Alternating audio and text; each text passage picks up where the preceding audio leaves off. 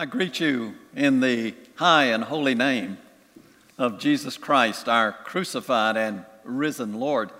Our scripture lessons for the morning come from Mark's Gospel and then from Paul's letter to the Galatians. The first comes from Mark chapter 1, verses 14 and 15. And if you're able, I invite you to stand for the reading of God's holy and inerrant word. After John was put in prison, Jesus went into Galilee proclaiming the good news of God. "The time has come," he said. "The kingdom of God has come near. Repent and believe the good news." And then from Paul's letter to the Galatians, chapter 4, verses 4 and 5, we read, "But when the set time had fully come, God sent his Son, born of a woman, born under the law, to redeem those under the law, that we might receive adoption to sonship." This is the word of God for the people of God. Thanks be to God. Please be seated and let us pray.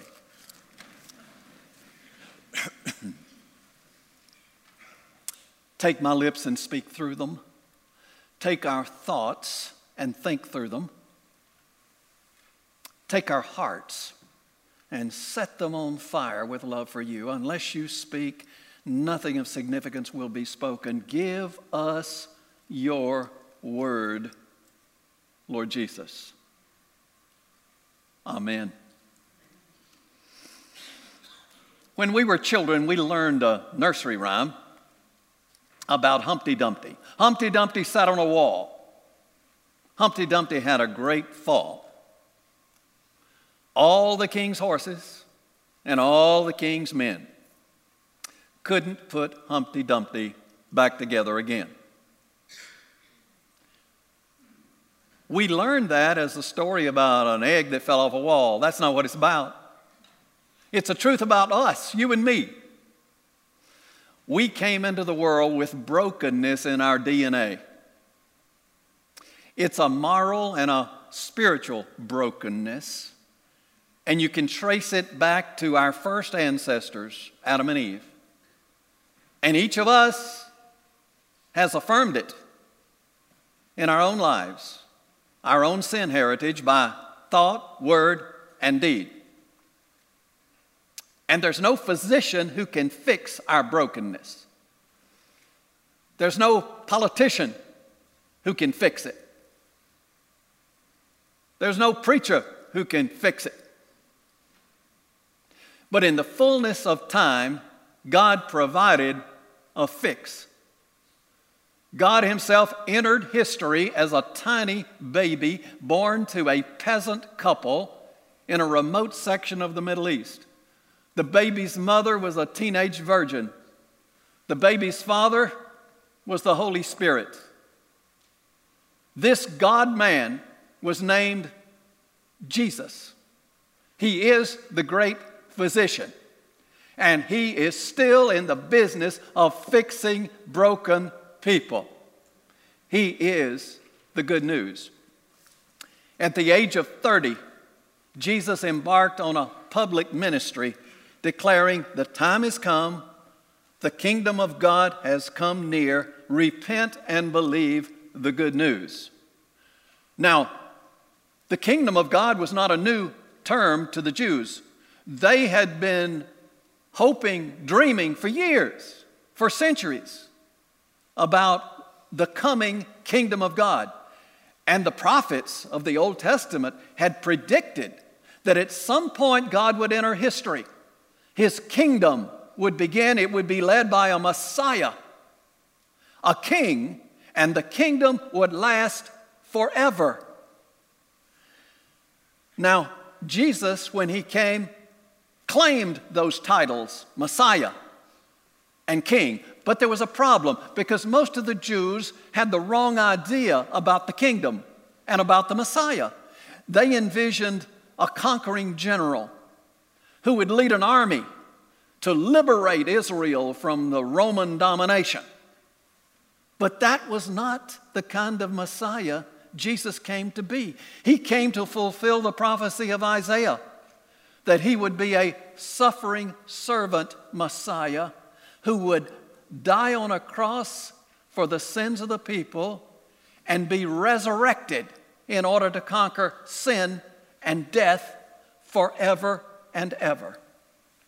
When the baby of Bethlehem entered the world, the kingdom of God was launched.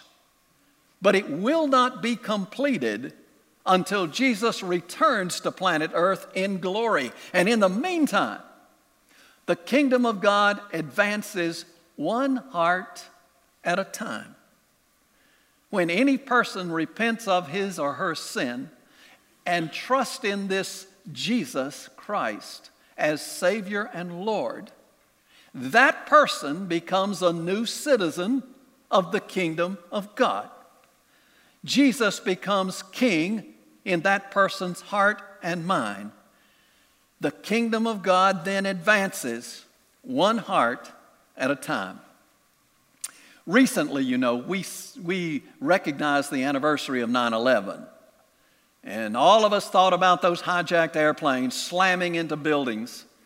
And we were reminded of heroes like Todd Beamer, who probably kept the Capitol building from being destroyed. And I was reminded of a writer named Harry Blamires, who has used this hijacked airliner story as a metaphor, as an illustration of the good news of Jesus Christ. Mr. Blamires said, just imagine all the people of the world as passengers on a huge airliner. And God has arranged for this airliner to take off from his divine control tower. But somehow Satan got a boarding pass.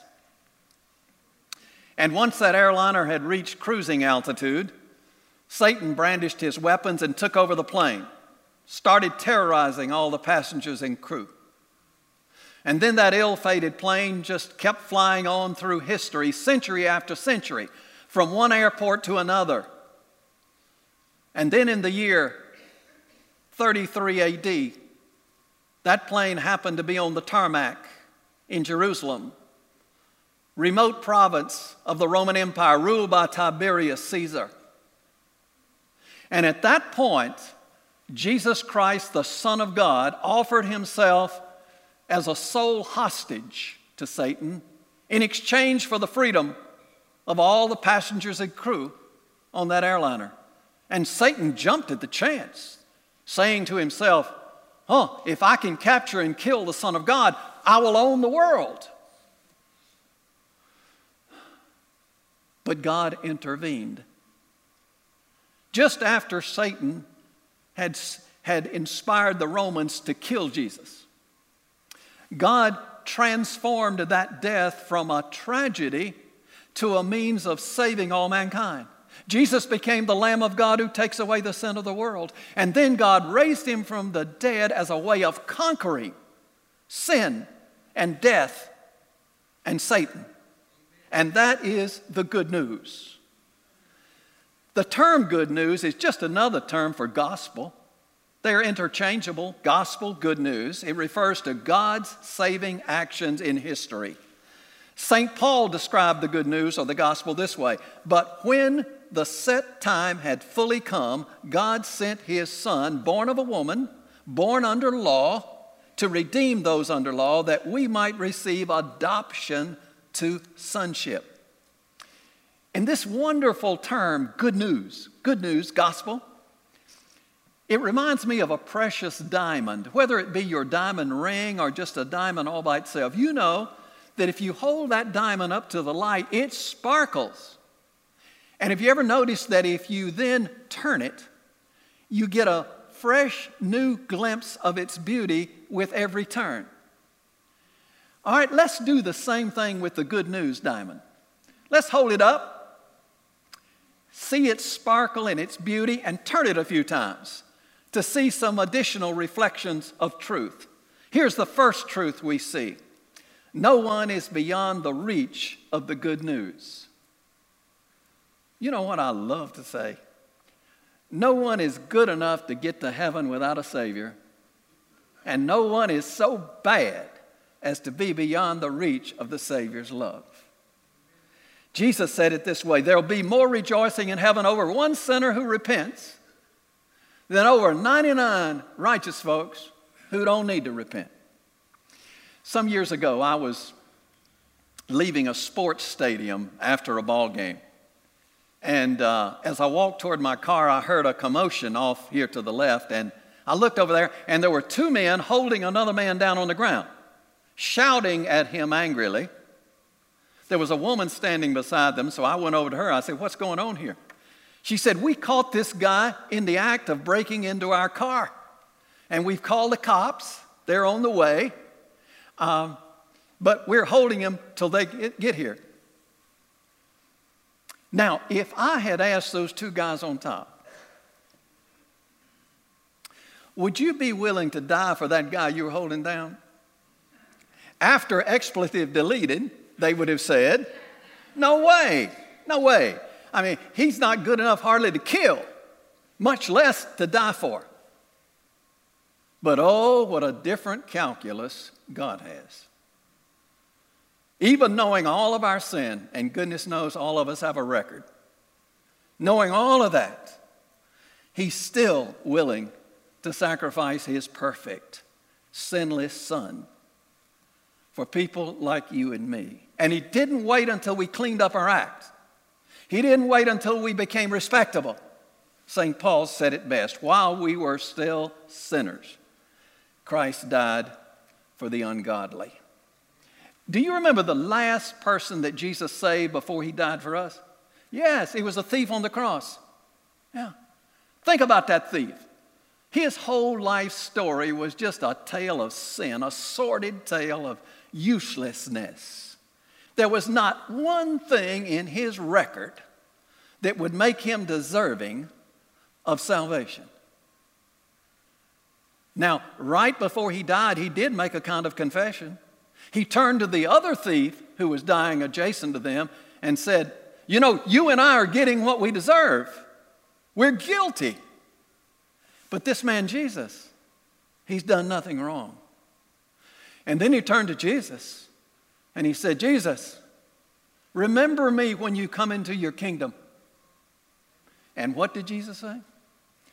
"Today you will be with me in paradise." Now that, friends, is the good news. While we were still sinners, Christ died for people like you and me. No one is good enough to get to heaven without a Savior, and no one is so bad as to be beyond the reach of the Savior's love. Let's hold up that good news diamond and give it another turn and see what we can see. It is this truth: we cannot earn God's love. It's a gift. Paul expressed it this way: "For it is by grace you have been saved, through faith, and this not of yourselves. It is the gift of God, not by works, so that no one can boast." The difference between Christianity and all other religions is very simple to explain. It's the difference between two words: do and done. All other religions have a list of things you have to do in order to please God, to have inner peace, to have eternal life, whatever the objective of that religion is. Things you have to do, a list of things. But Christianity changes it. From do to done, our focus is on what Christ has done for us, especially on the cross. Our salvation can never be earned. It's a gift. Let me use marriage as an example. Let's suppose that there's a husband who is somewhat unsure of his wife's love for him. So, he decides to go on a crusade. He's going to do all the things he can think of, good, helpful, kind things for her to earn her love. He's going to work at it every day. Now, I can imagine some of you wives thinking, I could put up with that for a week or two. But it would soon become a grind, an absolute grind. He would find himself on a painful treadmill. I mean, what's enough? How much do you have to do? There's no limit. That relationship would have a whole lot of strain and not much security. Let's change the scenario. Let's suppose that he can simply receive her love as a gift, a mysterious, marvelous gift that is unending, unconditional, unearned. And let's suppose that his proper response is just gratitude, awe, wonder. And then he would be moved to reciprocate, to give her back the same gift that he had received from her. Let me tell you, you can build a great marriage on that. Similarly, the love of God for us is undeserved and unconditional. No list of good deeds is long enough to justify God's love for us. Jesus told us the only way to be saved: repent and believe the good news. Let's hold up that good news diamond one more time and turn it and see what we can see. It is this truth: God has revealed to us how this world will end. God gave a preview of the final chapter in the world's history. He gave it to a man named John, who was exiled on the island of Patmos, and John wrote it down in a book called Revelation. God declared it to John in the past tense as though it had already happened in these words: the kingdom of the world has become the kingdom of the Lord and of his Christ, and he will reign forever. Now, you and I are living in a world today that is scary in a lot of ways. I mean, if you read the newspaper headlines and watch TV news, this is a scary time. It looks like the forces of evil are running wild, that they have the momentum, that things are going their way. And to envision this world then ending in a victory for Jesus seems so unlikely today. But I want you to remember that at the time that God gave this revelation to John on the island of Patmos, things were worse. The Roman Empire was in control of everything, and that meant Satan was in control, because the emperors of the Roman Empire were incredibly immoral people, just utterly pagan. One of them put rouge on the cheeks of a 10-year-old boy and married him. Many of these emperors were homicidal maniacs, thinking that it was a sporting event, good sporting event, to bring Christians into the Colosseum and watch them being destroyed by wild animals. They thought it was a great civic service to crucify these Christians up and down the roadways of Rome and setting some of them on fire. Satan seemed to rule the entire world when God made this prediction. And yet, despite all that, God sent word even then that when the world's final chapter is written, the kingdom of God will be victorious. Just when things are at their worst, the Bible says, God will intervene. And it could be tonight. Therefore, do not lose hope, Christian. Do not despair. God is still in control. And here is what the final act of world history will look like. At the name of Jesus, every knee should bow in heaven and on earth and under the earth, and every tongue confess that Jesus Christ is Lord, to the glory of God the Father. That is good news.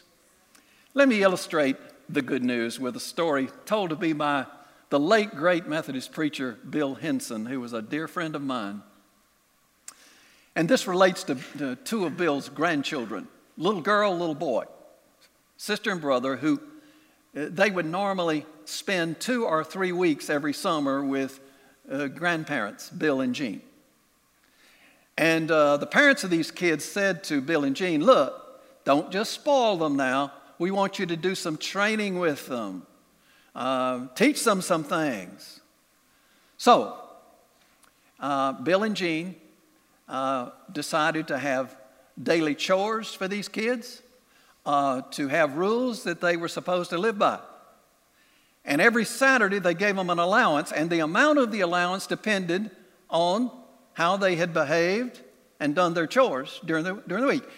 And on the side of the refrigerator, there was a chart, and it had the name of the grandson, the name of the granddaughter, and it had a space for each day. And they either got a plus or a minus for each day, depending on if they had behaved and done their chores. Now, the little grandson was having a tough week. He had broken some of the rules. He had not done his chores. And so he was getting, as the days went by, he was getting some minuses. But the little granddaughter was the opposite. She was perfect. She could do no wrong. And she had nothing but pluses. And she was a sensitive, caring little girl. And she went to Grandmother Jean and said, she offered some excuses for her brother. And Grandmother Jean said, honey, I appreciate your concern for your brother, but, he's got to learn that good behavior brings rewards and bad behavior brings cost. Well, Saturday was payday. That's when the allowances went out. Late on Friday night, after everybody had gone to bed, that little girl went down to the kitchen and she erased his name in front of all those minuses and wrote her own name and erased her name in front of all those pluses and wrote his name. And you know something? Jesus did something similar for us. He took all of our minuses upon himself and covered us with his pluses. And that's the good news. Allow me to close this message with a personal testimony. I was captured by the good news of Jesus when I was 12 years old.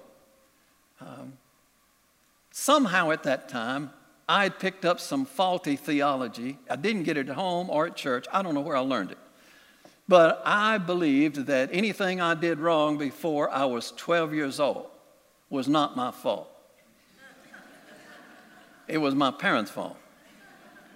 But on my 12th birthday, some angel in heaven would pull my ledger, Bill Balknight, across the top. There were 2 columns, debits and credits. Every time I did something good, a mark would go here. Every time I did something bad, a mark would go there. And I believed that at the end of my life, they would total the columns. And if I scored 70 or above on my lifetime morals test, I'd go to heaven. 69 or below, straight to hell. And they never gave you midterm grades. You never knew exactly where you stood. Now, I wasn't too worried because I was a church-going kid and I was raised by godly parents. However, I knew I had said some bad words. I had told some lies. I had been unkind to some people. But I really figured that I could score somewhere in the 70s and slide on in. Long about that time, I was invited to a revival service in a little country church in York County. And I went primarily because I knew my friend Dan Smith would be there, and we would sit on the back row and whisper about whatever 12-year-olds whisper about. I did not plan to listen, but there were some surprises there. One, the guest preacher was a college student. That surprised me. Wofford College senior named Phil Jones. But what really shocked me was, it was as if Preacher Phil had read my mind, because in his sermon he said, if anybody hopes to get to heaven by scoring 70 or above on your morals test, you're in bad shape, because that's not a passing grade with God. Neither is 80. Neither is 90. He said, neither is 99. And then he quoted Jesus, you must be perfect as your heavenly Father is perfect. Ooh, I felt lower than a whale's belly. I just sort of slid down into that pew. And I thought to myself, I am in worse shape than I thought. And then Preacher Phil said, when God saw there was no way we could measure up to his standards, he loved us so much that he sent his perfect son into this world, and at the age of 33, he voluntarily suffered and died on a cross to pay the penalty for all of our sin. He was the only one great enough, good enough, loving enough to do it. And then 3 days later, God raised him from the dead and put out the best news the world has ever heard. That if anybody will just admit, I am a sinner, and I believe that when that Jesus died on that cross, he did it for me personally. And I'm so grateful. I invite the living Christ to be the leader, the Lord of my life. Phil said, if anybody believes that in his heart, that person's sins, past, present, future, are forgiven. That person's place in heaven is reserved and guaranteed. And the Holy Spirit takes up residence in that person's heart and mind and begins to make a new person out of him week by week, month by month, year by year. And then Pastor Phil said, if anybody wants to say yes to that offer, come down here to this altar. Off I went. And Dan Smith was with me. Yeah. That night in that little country church in York County, I bumped into the grace of God and said yes. I was captured by the good news, and it has been transforming my life ever since. And I said a prayer just today that some people here this morning will be captured or recaptured by the good news, and to God be the glory. Now, it's time for prayer, but prior to the prayer, I'm going to ask you to bow your head and listen. I'm going to make 3 statements of faith, and after each one, I'm going to hesitate a few moments to allow you to whisper to God, if you choose to, yes, Lord, I believe that. Yes, Lord, I believe that. Please bow. First, Lord, I am a sinner who deserves nothing but your judgment. Secondly, my name is written on that cross where Jesus died. He did it for me. And third, nothing in my hand I bring, simply to thy cross I cling. Let us pray. Holy and gracious Father, your good news is almost too wonderful for us to imagine. Though we deserve nothing, you have given your very best for us. We bow in gratitude before your throne of mercy. Amen. Now let us prepare our hearts for Holy Communion.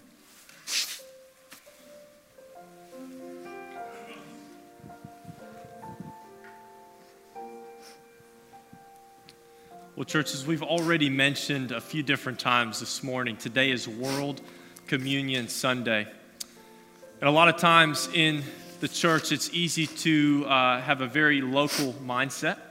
But today is a wonderful opportunity for us to take communion, not just alongside one another here in town locally, but alongside our brothers and sisters all over the world. You see, the gospel that Jesus Christ gave us, his story alone, it's a global gospel. It's one that covers all corners of the entire earth, and that's his command to us. And so this morning, as we're taking communion, I pray that we would have a global focus on what the significance behind this actually is. Christ our Lord invites us to his table, all who love him, who earnestly repent of their sin and seek to live in peace with one another. Therefore, let us confess our sin before God and one another. Merciful God, we confess that we have not loved you with our whole heart. We have failed to be an obedient church. We have not done your will. We have broken your law. We have rebelled against your love. We have not loved our neighbors, and we have not heard the cry of the needy. Forgive us, we pray. Free us for joyful obedience through Jesus Christ our Lord. Amen. Hear the good news. Christ died for us while we were yet sinners. That proves God's love toward us. In the name of Jesus Christ, you are forgiven. In the name of Jesus Christ, you are forgiven. Glory to God. Amen. On the night in which Jesus gave himself up for us. He took bread, gave thanks to you, broke the bread, gave it to his disciples, and said, "Take, eat. This is my body, which is given for you. Do this in remembrance of me."